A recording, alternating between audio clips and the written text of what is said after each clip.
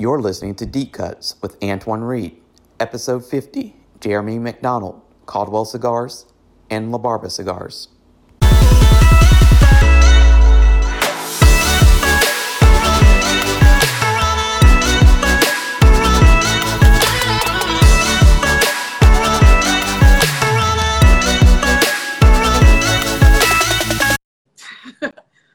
It's dressed part- up.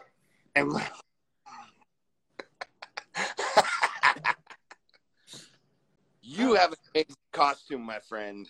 I figured this is like the best year for this type of costume. It's amazing. It's creeping me out, but I want to think about you tonight when I go to sleep. Well, how are you? Excellent, man. I don't know if you ever saw, but this is Charlie the Clown. He has come out before and played in Arizona at an event one time. And there's an Instagram account called Charlie the Clown because of it. Wow. Not cigar related whatsoever. I mean, It's like everybody's nightmares is coming together in this one hour-long podcast. I know, because clowns, plague. I'm definitely not the clown like you want, like, handing balloons to your kid, and you like just look like you're gonna murder, like secretly, silently. The plague, the beak with the I like it. No, it's very luxurious. Dude. That is. And the hat, I feel I'm like like- Blossom. It's like Blossom meets Plague. I feel like that's a mask to be worn at, like, not just a masquerade party, but like the eyes wide shut type of, like, what type of party I'm talking about. Oh yeah, I know what type you're talking about. Do you have a cape on? No, it's just this like little Pilgrim Puritan kind of a thing. I love it. I was gonna say, yeah, it's like, yeah, I like it. Yeah, I thought about taking a walk in this morning or maybe tomorrow, but I said that'll be a little bit too much right now. I don't feel like being a news story. So you see a plague doctor walking down the street. That's like a bad joke waiting to happen. Well, Thank awesome. you for coming on today. When I said I want to do a fun Halloween type show, and I was like, who's like really fun that I haven't had on the show yet? And I was like, I know the perfect person. Oh, I like that. Give us the Charlie voice. Well, I would be sucking in helium first, like before I did it. I don't have helium.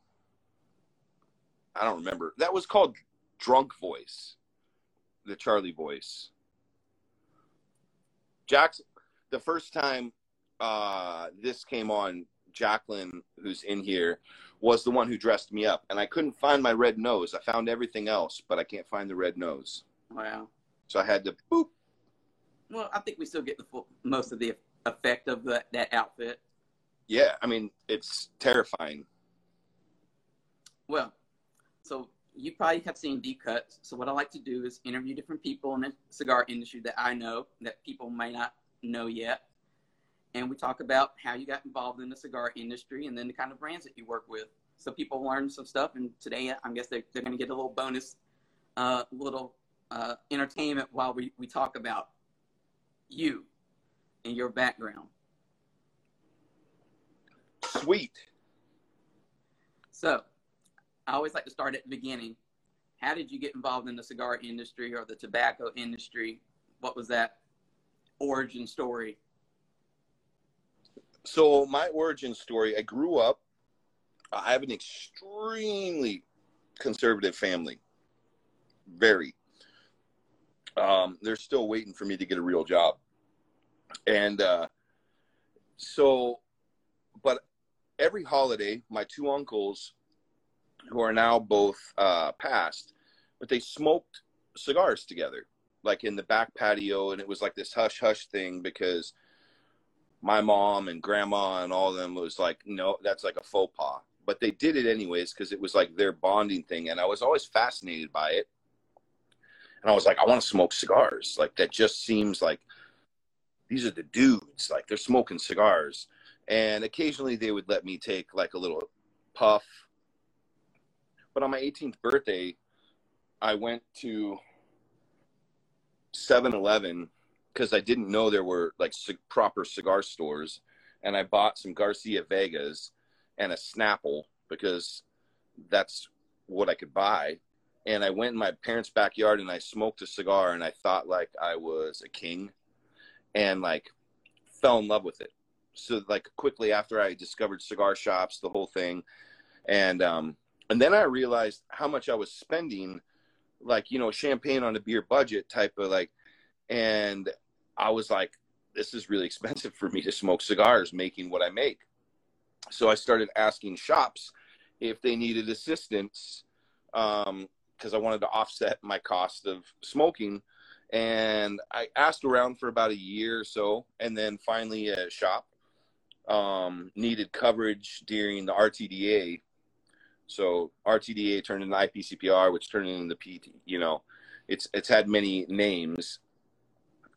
So I covered it, worked there for a week, and then didn't leave, and like started covering shifts whenever, and then part-time turned into full-time, and then full-time turned into taking over the ordering. And, you know, I did that for 11 years.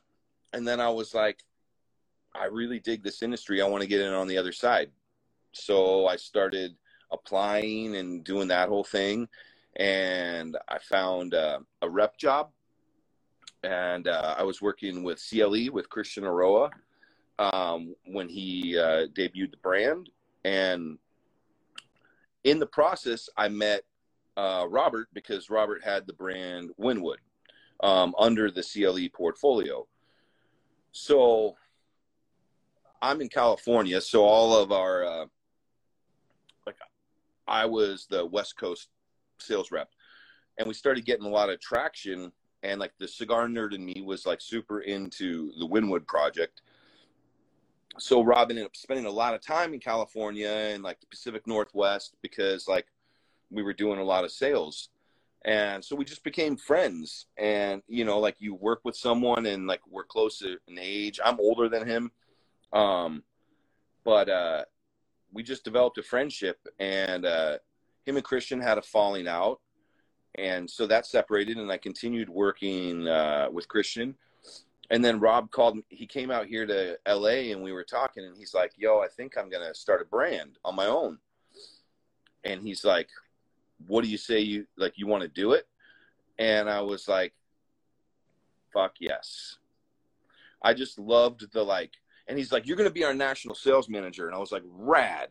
I'll have to learn what that means. Like, it's going to be amazing. And seriously, it's been like, I relied a lot on like friendships and relationships I've cultivated over the years with like other manufacturers or reps to like help me along the way, kind of learn what it actually is to do that job.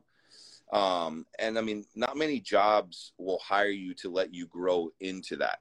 You know what I mean? Like the fact that it was like, we were just like roosters with our heads cut off. I knew I could sell cigars because I had been doing that, but like building a brand from like zero up to what it is today, 6 years later, like it was, it's a pretty amazing time, you know, like a lot of road time.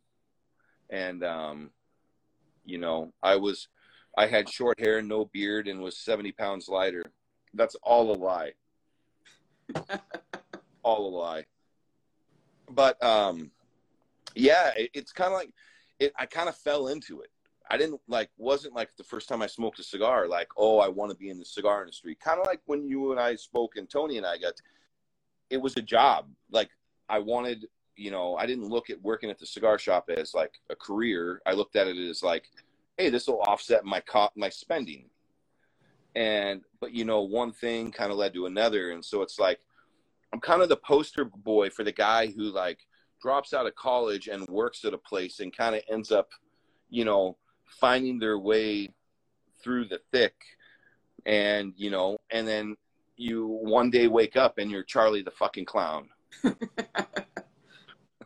You know what I like about you and Robert and Tony is that you're all doing things your own way. Because I think some people come into the cigar industry and they look at the cigar ads and the people, and they think it's all about suits and yachts and being very formal, you know, but you all do it your own way, your own style. So how did you did you ever feel tempted to kind of act like other people in the industry and mimic what they were doing to kind of try to capture their steam? Or did you always just have this kind of FU attitude, we're going to do what we're going to do? Yeah, you know, so when we started, we were definitely kind of like the black sheep, right? Like we walked into the trade show carrying our booth on our shoulders so that we didn't have to pay the union, you know, because we're like, fuck you, we're not paying like $800 for you to move a pallet for us. We also didn't have the $800. So like, and people are like, who are these? Like these guys, like there was so much, there was support in the industry, and there was also extreme negative, like these guys are like not gonna make it. And so like sometimes when you have a chip on your shoulder, it's like you got to prove that you can do it, because it's like the best middle finger you can ever give someone is success. So we were just like, we're gonna do it our way, and like we're gonna brand like with the branding, the way we market, the way we go out in the stores. And people like kept kind of like shaking their heads, but eventually, like, you know, no's turned to yeses, and like people like understood what we did. And then when we started dealing with real money, like when it really started coming in, I think we went through like a period of time where we were like, oh, we have to start acting a little professional, like, because like now we're dealing with like real money here. We can't be so like cavalier and fuck the world.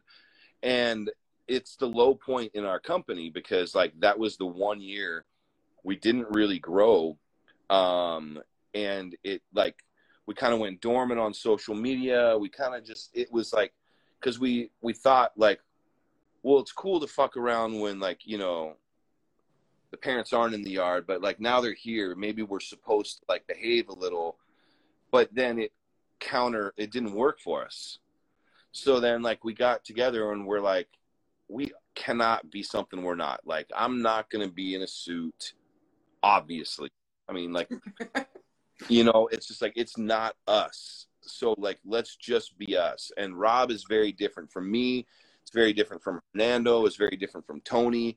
Like, we all have our own personalities, and that's kind of what makes our brand is that it's not like, we're not the biker brand.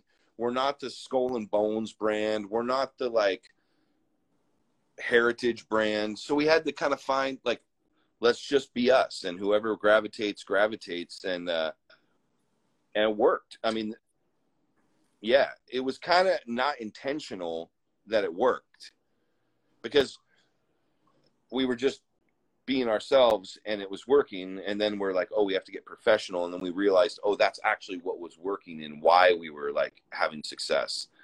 So yeah, then it was like, take your shirt off. Let's run around naked. Cause this is what we do. Well, a friend of a friend does that, you know, You know, not so high class as me. a few minutes ago, you were talking about how you had to learn how to be a national sales manager, because when you first started out, you didn't really know what that meant. So how did you come to study and figure out what that meant, and how do you define it today? Well, so I ended up getting like books and reading books. I have a couple people that I really respect in this industry and kind of consider them mentors to me, even if they don't consider themselves my mentor. I do. But like people I really respect, the Robert Wright, he worked with, he had Puro Soul, the brand, and worked with Christian. Like, I adore that man. And like, he was the sales manager for that company. And so he was very kind to me and would help me. And I had friends, Jose Blanco, another guy that like I developed a relationship with. And like, even if they weren't direct words he said to me, like watching him and seeing how he did what he did, I'm a visual learner, right? So like I watch people, It's my favorite thing to do is people watch, because like you just learn so much about them. And I just like started gleaning information from these people, and okay, this is what the job entails. This is what it means to be like, you know, a manager over people. Like I had managed in like grocery stores and shit like that, so it wasn't like I was foreign to the concept of management, but leading a team is a little different. And you know, like when we first, I would bro down heavy with our, you know, reps, and like though we created some great memories, it, like I saw like sometimes it was difficult, like work versus friend.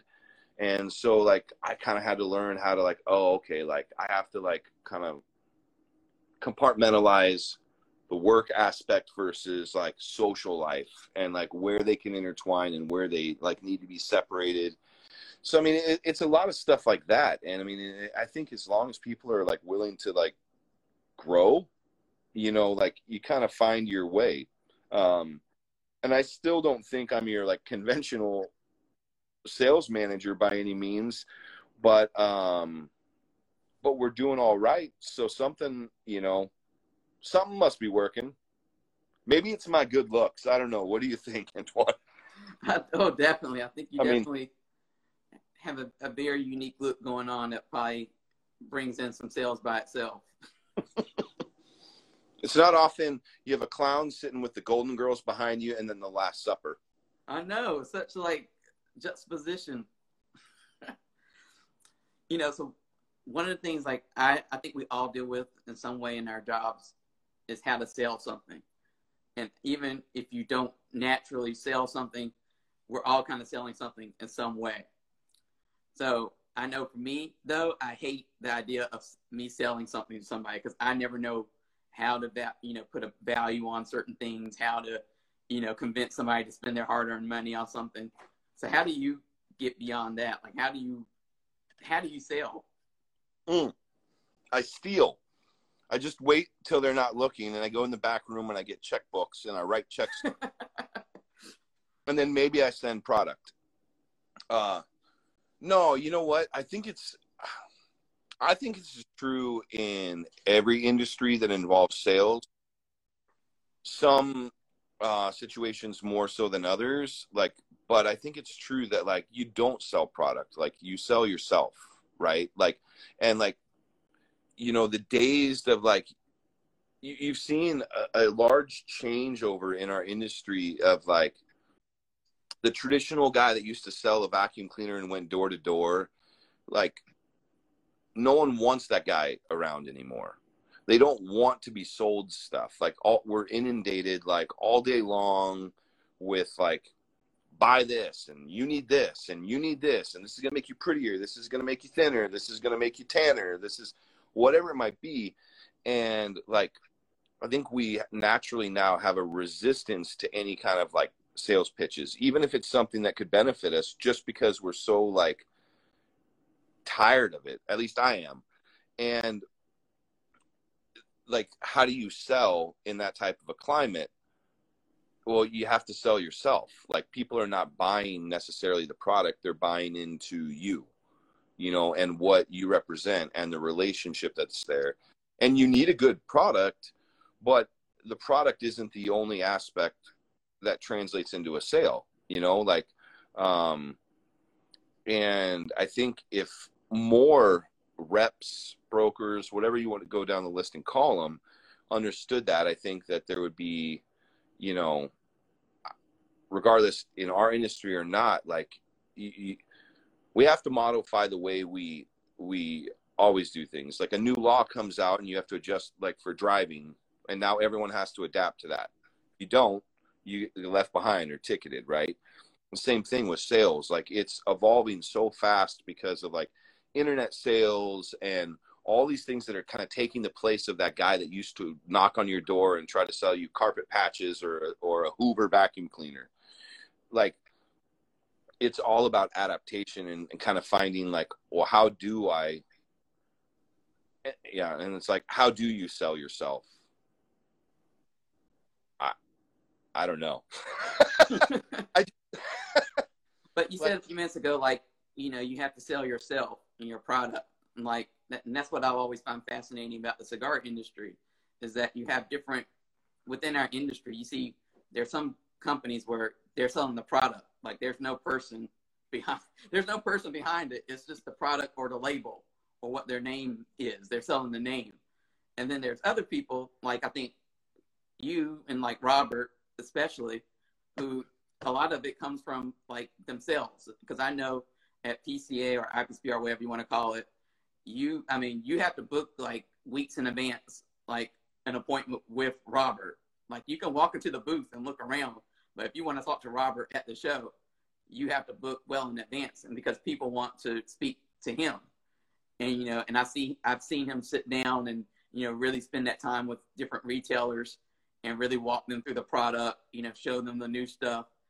But it's like they trust him. So I think there's a lot of personality that, you know, when people feel like there's a person behind it, they're going to buy into whatever it is a little bit more. Yeah, I mean,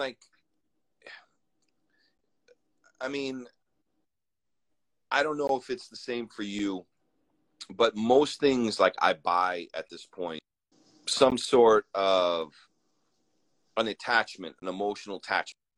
And because there's an emotional attachment, I'm buying out of emotion, not necessity, right? And I was like, oh, I like this beer, and they made it in a bigger can. Well, that's cool. Now it's like 2 for 1, you know. I'm down, right? The things I consume, the meat, the like whatever, like, oh, where is it grown? Where's it, like those things start to matter, and they come into how you buy. They come into play, and I think we've all been told the wrapper, binder, filler story of every cigar on the planet. And while that has value and it does matter to people, to me, it's more about the experience, like you're talking about, like with a cigar. Like, well, what's this going to give me? And it's kind of like my response is always the same. Like, well, like, who are you smoking with? What's the condition you're smoking? Like, that's the experience that matters. Like, this is just a tool to get us to have that experience. Like, had you and I not been in cigars and you not been in cigars, we would not have probably run across each other. Therefore, we would not like have been able to have a drink together and laugh together and get to know each other and start developing a friendship. But it's because like these brought us together, you know? So like, to me, that's so much bigger than what this actually is, you know? And I think when people see that, they respond to brands that like they can identify with it, and it's not the brand itself, it's what's behind the brand or the ethos of the, you know, the people there. You know, I'm sure obviously we won't name names, but there are people that in this industry that are extremely sweet and great and loving, and there's also dickheads, like, and there's guys that are like, oh, I got to deal with this guy again. Like, it's just the, like, but those brands operate kind of in a different manner. Maybe they sell on price point, and that's why, like, they're competitive, or notoriety, you know, brand recognition. So there's no one way to do it, but I think as like we move forward as an industry, it has to be more that kind of like, what are you bringing to the table? Like, personally, what are you bringing to the table that already doesn't exist here? Because like there's a lot of seats already at this table. How are you going to get yours, you know? Yeah, and I think, you know, a theme that's come up a lot in the last couple of conversations like this is accessibility. So like, who are you speaking to at the company? And you know, there's some companies where you're speaking to like the head person, or you can easily reach the head person. Like I know for Caldwell, like I can always email Robert and I'll get a response, you know, within a couple of hours. There's some companies I can email them and I don't get a response until like, you know, Right. Like months later, or if ever, or I have to go through levels to get through that. And I think that makes a difference now. I think, like you said, it's such a small industry that I don't think a lot of these companies can afford to not be accessible in some way, and not, you know, if you're going to be a personality-driven brand, I want to speak to the personality. I don't want to speak to, you know, some low-level person who doesn't really know, who's going to have to kick it up to another level, you know, and make it a game. It's funny. It's like such a double-edged sword, because you're right. In our industry, like through social media and stuff like that, like you think if you work at the Genius Bar at Mac that like you could, you know, when Steve Jobs was like that, you could reach out to Steve and he was going to respond personally. It's like, no fucking way. And you could be within that company and not ever have that interaction, much less the consumer. But our industry, because of it being such like a cloistered, small niche thing, they are reachable. And I think that's what makes it personal. But it also like backfires too, because like, I remember I was with Rob in a store. This guy called and direct messaged us on Instagram and was like, I don't even remember the cigar, but I'll just, for sake of our, like the story, I bought the Long Live the King heater, which is a Corona. I bought 5 of them and they burned really poorly and they all tunneled and stuff like that. So normally in a normal world, that wouldn't go to the owner of the company. You know, like you would have people that handle that for you. And so his response was like, well, let me engage with this guy because he like is concerned and I'm sorry you had that happen. And then he said like, maybe there's like, gave a list of reasons on maybe why that happened. Maybe. And one of the examples he had said was maybe it wasn't stored proper, like the humidity wasn't proper. Like he wasn't accusing any store. He didn't know what store it came from. But he said that. And then we get a call from the store owner like 10 minutes later yelling at us saying, you're telling my customers that your cigar, like that I don't store my cigars properly, and just like chewing us the fuck out. And we're sitting there and it's like, okay, that's the downside to reaching the thing. Because like he wasn't actually accusing, he was giving like a bunch of different examples of like, plus like maybe this is the problem. Maybe this is the problem. And saying that, and then plus we're going to send you some more. Sorry that happened. Right? Like we're going to take care of it for you. But like this guy went to the store and said, oh, Robert Caldwell said that you said he doesn't, you know, and that happens a lot more frequently than you'd realize. And I think that's why Rob has, over the past like year and a half, kind of pulled back on like the social media and made it more broad spectrum Caldwell cigars versus him individually, because people start forming opinions of the brands if they interpret something you say wrong. And Rob is not a guy with a filter, as anyone who's ever talked knows.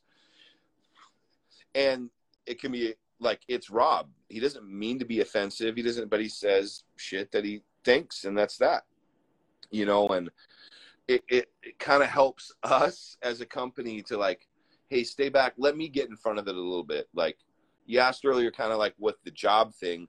I call my job like I'm just like a firefighter. All I do, like I put out fires.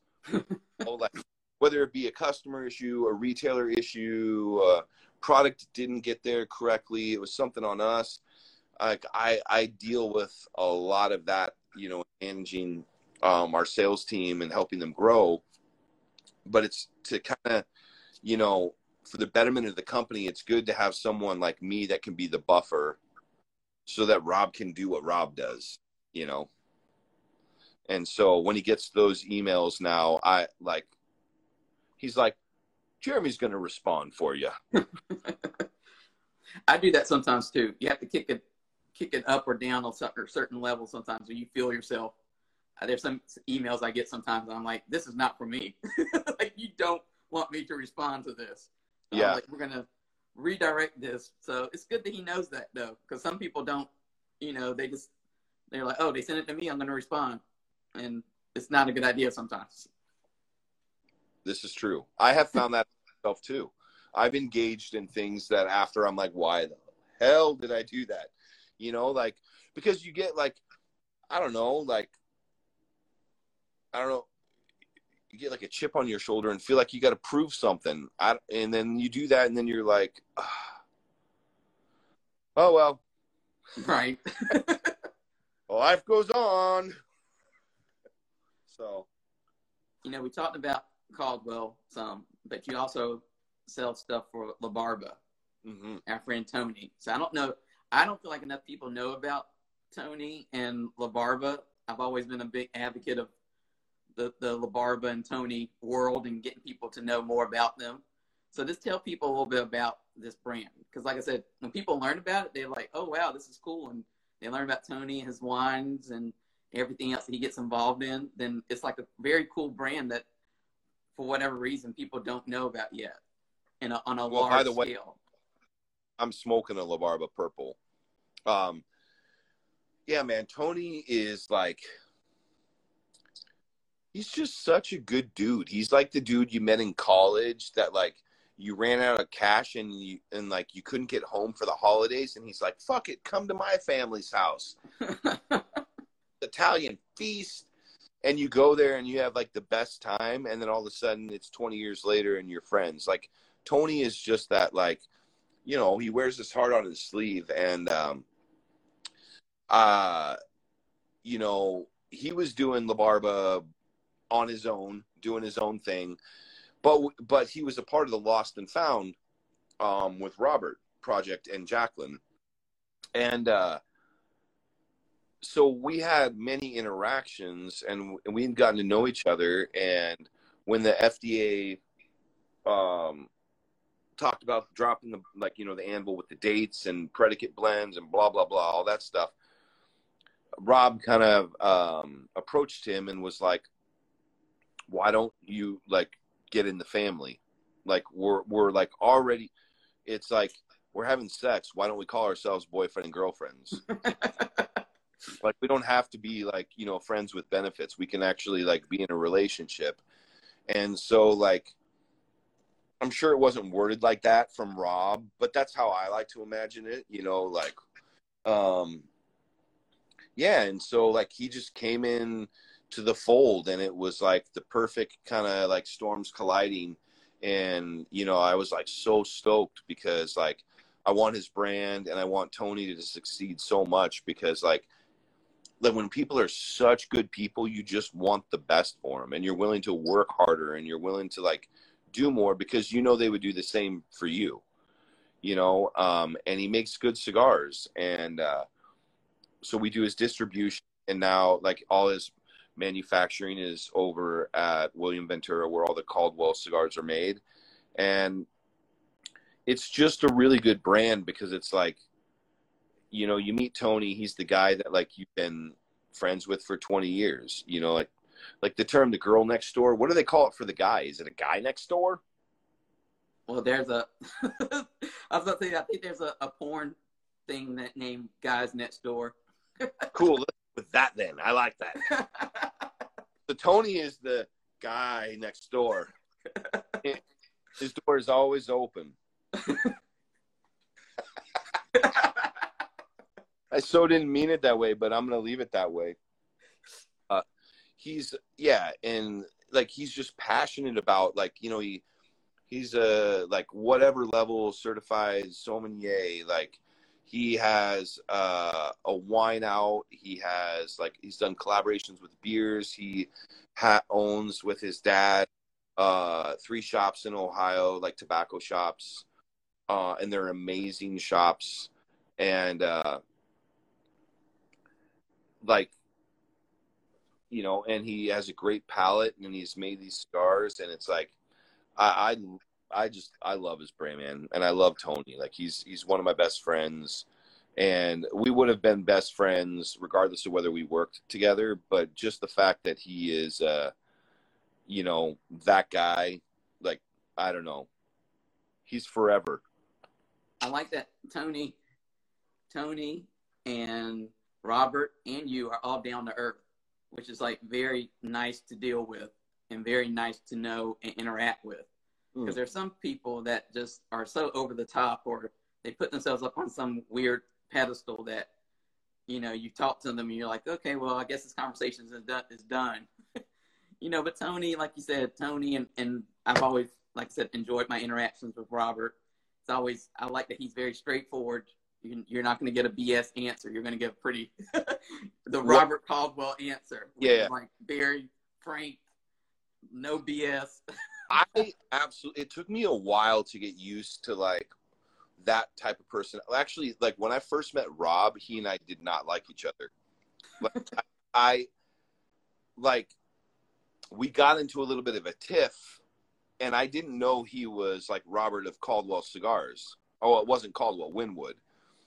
I was just like sitting there because like we're all in Honduras with Christian at the like Camacho compound, and there's this dude, and he's wearing like pink tight pants, and his shirt's unbuttoned to his belly, and I'm like, and I think I made some comment about like Miami Vice wanted their clothes back or some shit like that.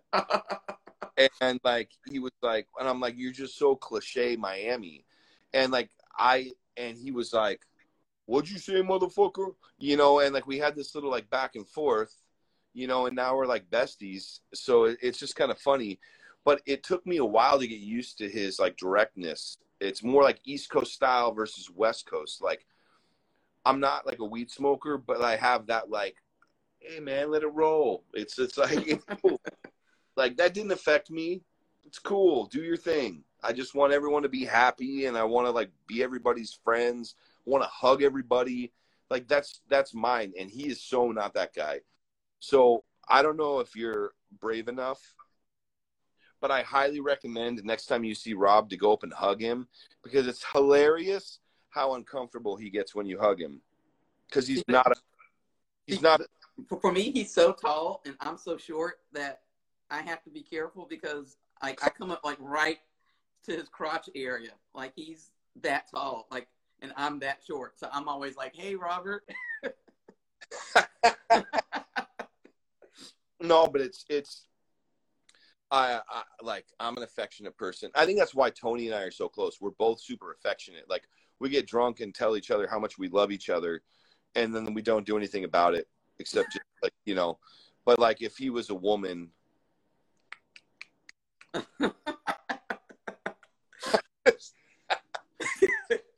no, this is like turned into like confessions, you know, like taxi cab confessions style. But this is me speaking. This is Charlie the Clown. I don't know. Jeremy went somewhere else.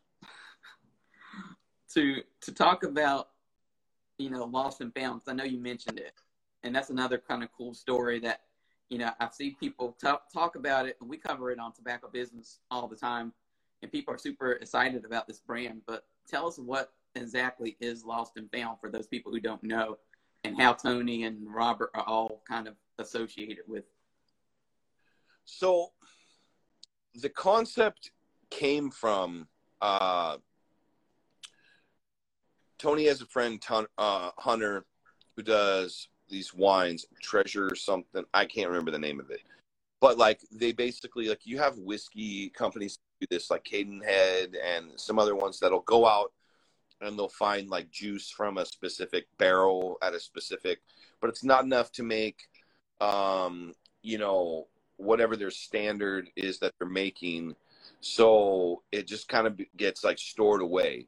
And that happens a lot in the wine, in the whiskey and spirits. And so basically they came up with this concept of like, what if you were to go to all these factories? Because everyone, if you've been on a factory tour, there's always in the aging room stuff like, what is that? I don't know. It's been there for a lot of years.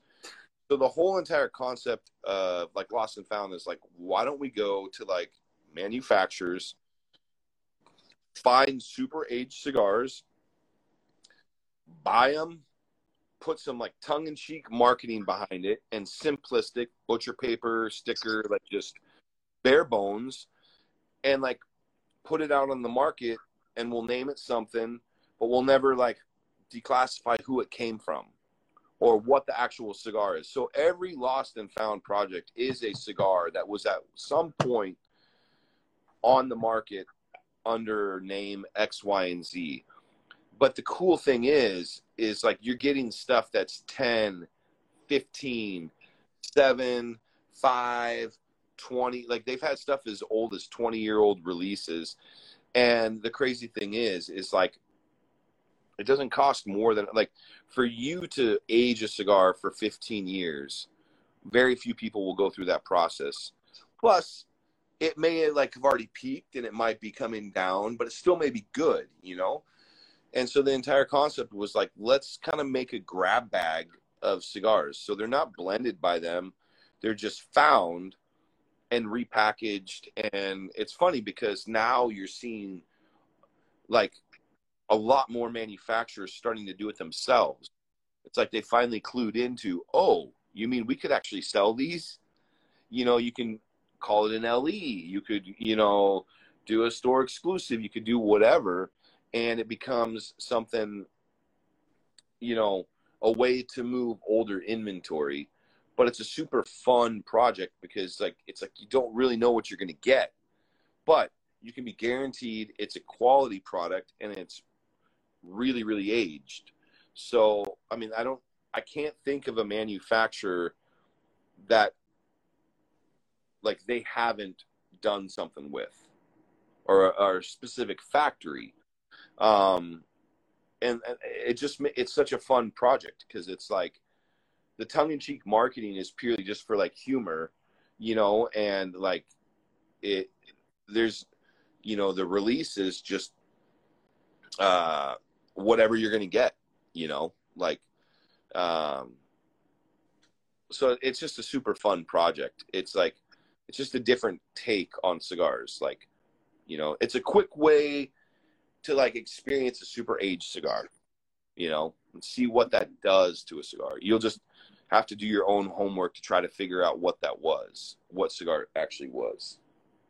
And you're also with Lost and Found, you know, they do some charity through some of those releases, which I think is a pretty big deal. Because I think, you know, to the outside world, and what I think we talked about this on your show with Tony, is like, for me, you know, on the media side, I don't waste my time telling stories about wrapper, binder, filler, because you can find that anywhere online.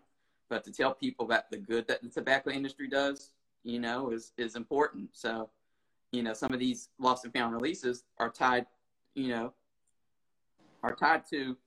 good causes. Just like the one that you just released, which is, I think it's called One. Yeah, the One, which was for the first responders, 9/11, so firefighters, police, medical. Yeah, and like it's cool. Like, I mean, look, when you're blessed in life, like you should give back. You should be like contributing towards something. Because if not, like, what is society going to become? And like, I love the fact that like it kind of moved, and you had the Give a Fuck campaign from, you know, Lost and Found that went to like inner city schools and stuff for like education, for new computers, and like if you're not doing something to be like socially and there are a lot of manufacturers that do, like Fuente does their, like, I mean, you know, their family charitable thing. Like, you should give back, you know, like it doesn't always have to be about like how fat your wallet gets, you know. Sometimes it can just be like, you know what, I'm just going to be a fucking good person today. Like, and it doesn't have to be about what it benefits you, but as a result of giving, that does make you feel good. You know what I mean? Like, so you're not doing it for that intent, but like, you know, it's cool that the Lost and Found, that they've started like with some of those projects that are like, you know, giving back in whatever capacity. Is it going to change the world? No, but neither is the cigar, like any cigar, but it's little ways of contributing towards a little bit better of a society, which I think is a lot more valuable than like, you know, making an extra 50 grand, you know. At the end of the day, what matters more? Right. You know, looking at this year, obviously it's been different because of COVID. You know, and we didn't have all the events and trade shows that we're used to having throughout the year. So what have you and Robert and Tony been working on this year that you might want to share with everybody who's listening? Well, it's been a huge adaptation, and like things like this definitely morph business, you know, and morph how you approach it. And like my involvement on social media, like doing like the coffee and cigars, or Tony and I doing the Four Shots show, which you were a part of. Like, it's really ways for us to just stay connected with people, you know, because we're doing it from our garage, or we're doing it from, you know, like, we don't know what events are going to look like next year. We don't know, or, you know, just not just next year, just the new kind of reality, you know, the new era. And we've definitely kind of like clamped down, you know, and kind of come back to our basics, and we're simplifying quite a lot of different aspects of the company to just be like, look, we sell cigars, but like, we want to enjoy them with you, and we want you, like, we want relationships with these people. And whether it's the consumer or the retailer, you know, we want to have a personal relationship. And, you know, we're just modifying because we have to, you know. I don't know what it's going to look like, but like, you know, we had release scheduled. We had all kinds of stuff, obviously, with the shows, that, you know, a lot of that stuff got shelved because, like, you know, to release something during the pandemic is probably not the smartest business move. But we are releasing something very shortly, like a fun little limited. So we're 6 years old as a company. We meant to do a 5-year anniversary cigar, but it's Caldwell, so we didn't do it. So we were going to do it as a 6-year because it makes no sense to do a 6-year. Because like that's not a mile maker, like marker. It's like 5, 10. So we're like, let's do 6. So we had that like planned, and that didn't work. But like, we are releasing something very, very, very shortly, like next week, kind of short. And it's funny, one of our guys in here that works with us is in here, and he doesn't even know yet. So like, hey buddy, you have a cigar to sell next week. I'll tell you what it is. No, and we're doing like a fun little limited project, and it's not exactly what we envisioned for the original thing, but with factories being closed, and then when they reopened only being at like 10 to 20% capacity, you just have to work with what you have to work with. But I'm really excited that we have something that'll be like dropping. Tony had hoped to have something, but that probably won't be till, it'll probably, I would guess it's either going to be right before or right near TPE 2021. Okay, so May-ish. Yeah. Awesome. I know it's just been such a strange year, but I like what I've always said is I like that a lot of companies and individuals pivoted during this time. So like you and Tony have done this, you know, started up this show. And I thought that was pretty innovative because a lot of manufacturers are kind of like, I think, relying on different media personalities to start shows and then invite them on the show. But you all created your own platform. So what's that been like? Because now you're on our side. You're on the media side. Yeah, right. You know, trying to manage everything. You know, it's been fun, but it's like, it's like, you know how many people have, like, the last 4 episodes we did, like someone canceled the night before, and it was like, fuck, all right, like who? And it's like, oh, like all these like prima donnas, which are the manufacturers, right, that I'm sure you have had to deal with, or other people in the media, like it's like, you'll work around my schedule and you'll do what I say, and then it's like they're doing it to us too. And so you're not alone. We understand the frustration. It's given me a much bigger appreciation for, like, I mean, I don't blow people off if I give you a maybe, it's not happening. If I give you a yes, it's a yes. Yeah. And like, so it's either a no or maybe, which really means the same thing, but for social graces, sometimes you use different terminology. But if it's a yes, it's a yes. And when you were like, do you want to do this? I was like, fuck yeah. Morning, and I had a meeting and I had to run errands, and I was like, oh crap, I got to get home to get all dolled up. You know, rest of my work later, because like, you know, like I have been now on the recipient end of like being blown off, and it like it feels shitty. So like, but like I love the show we're doing. The only downside to it is I'm shit-faced by 6 p.m. every Tuesday now, because like it's called 4 shots, but we usually do a lot more than 4 shots. And you know, it's 8 p.m. Eastern Standard Time, so for me it's only 5. So I get to go have dinner, and I'm already like blitzed. So like the rest of my night's like gone. So that's kind of like that's kind of a bummer. I mean, I guess we could be smart and not drink much, but then what? Why would you want to watch us otherwise? Except for the debauchery that ensues. Well, I think it's a great show. Like I said, it's a great platform, and I'm sure now that you've done several of these episodes that you're gonna come out of it, you know, deciding how you want to change it up, basically going into the next leg of it. I don't know if you do seasons or if you have it broken down like that, but last was our last. We did 15 weeks, and then last week we made our last.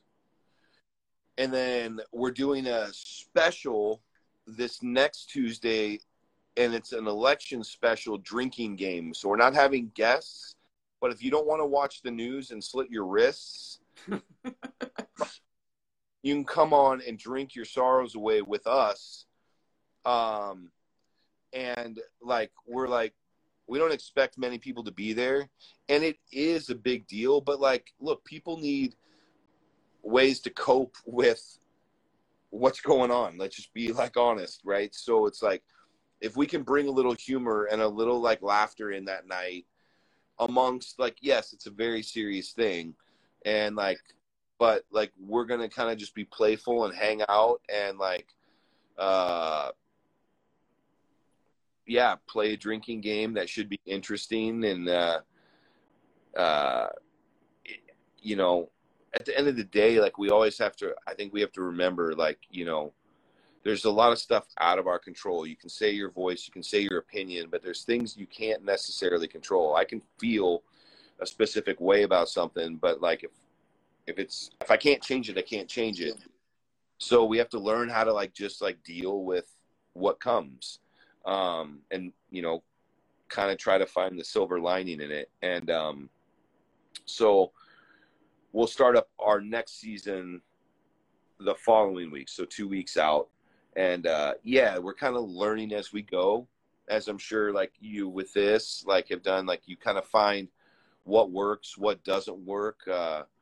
You know, like we have some good guests coming up, and I don't know, I love the fact that it's like flipping the script. That's what I enjoy most about the show, is like, you know, I'm always getting like interviewed or things like that, and it's super cool to be able to be like, Antoine, tell me about yourself. You know what I mean? Like, because all the news that comes out from these people, like, they're like behind the curtain personalities. You know what I mean? Like, whether it be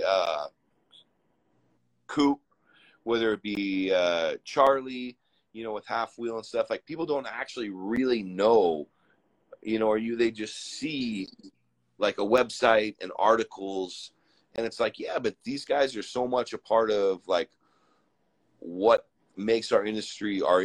So like, let's get down with them. And, you know, even retailers, like let's have retailers on and share stories, you know, about events we've had together. And it's a different perspective, you know, it's just flipping the coin over. And I've had a ton of fun doing it, because like it's helped me like get to know people in a way that I didn't know prior to our interview, you know. So we haven't interviewed anybody that we don't know. Eventually we'll probably run out of who we know, but like that's the fun of it, is like, let's talk with our friends. Like, let's, you know, Exactly.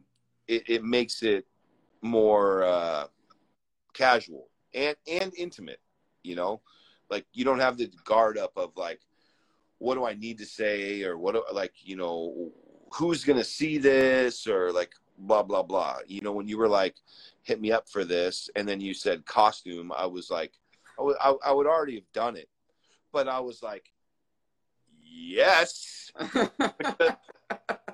Like, why not, man? We get to like dress up and have fun, and like, I know. I was like, we're all just like stuck places, and like I said, not being together. And I was like, you know, let's have a little fun, and people will watch this in playback mode, and they'll watch it later on tonight, and after they've had a few drinks, and they'll be like, what the hell's going on here, and all that kind of stuff. So I just like changing it up, and I thought it's been a fun hour to like really hear from you, because like I said, we're always at a trade show, and we never get to like really speak, because you have a list of things to do and people to see, and same with me. So it's always fun to do something like this. Our 5-minute interactions, and then at the end of the show, collapsing at the bar, you know, because we're exhausted, but like, you know, sharing a beer together and like having a laugh. It's nice, but it's like, it is like with like, it's cool to be able to, it's funny. I've cultivated more relationships for myself. Like, I feel like I've made, you know, new friends, like people that were acquaintances before, in this industry over the course of these months, like have actually become friends, and like, fuck, that's cool. You know, like it's cool to like, we got to interview you, you get to interview me, we get to like, you know, just talk more, and it makes it that much more cool when we do get to see each other at these shows, then, because then it's not like, high five, Antoine, nice to see you, man. Like, it's like, oh, there's a bro, like I gotta go give him a hug and, you know, make him uncomfortable because I might squeeze his butt cheek, you know, like that's what I look forward to in life. So in our last few seconds together, give me the social media spiel. So what social media account should we be following to keep up with Caldwell and LaBarba and you? So and what website should we be visiting? Caldwell Cigars at Instagram, on Instagram, LaBarba Cigars or Bellotto. To follow Tony, he has a personal one plus the LaBarba account. Website is Caldwell Cigars website for .com and LaBarbaCigars.com. If you want to follow me, it's the California Hillbilly. I should have told that story, but that's another time. But why that is there. But yeah, the California Hillbilly on Instagram, and yeah, that's that. Well, thank you so much for coming on. It was fun. No, my man, thank you so much for having me.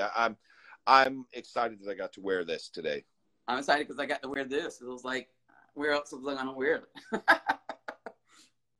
Everywhere. You should wear that everywhere.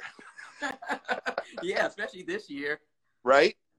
Go take a nice stroll at night with this. I'm sure you'll see me on the news. No, Vegas, you got to let me borrow that. I think I could get into some fun with that. I'll pack it. Well, thank you so much, and I look forward to our next encounter. Yeah, man. Thanks for having me on. I appreciate you. Awesome. Thank you. All right. Bye.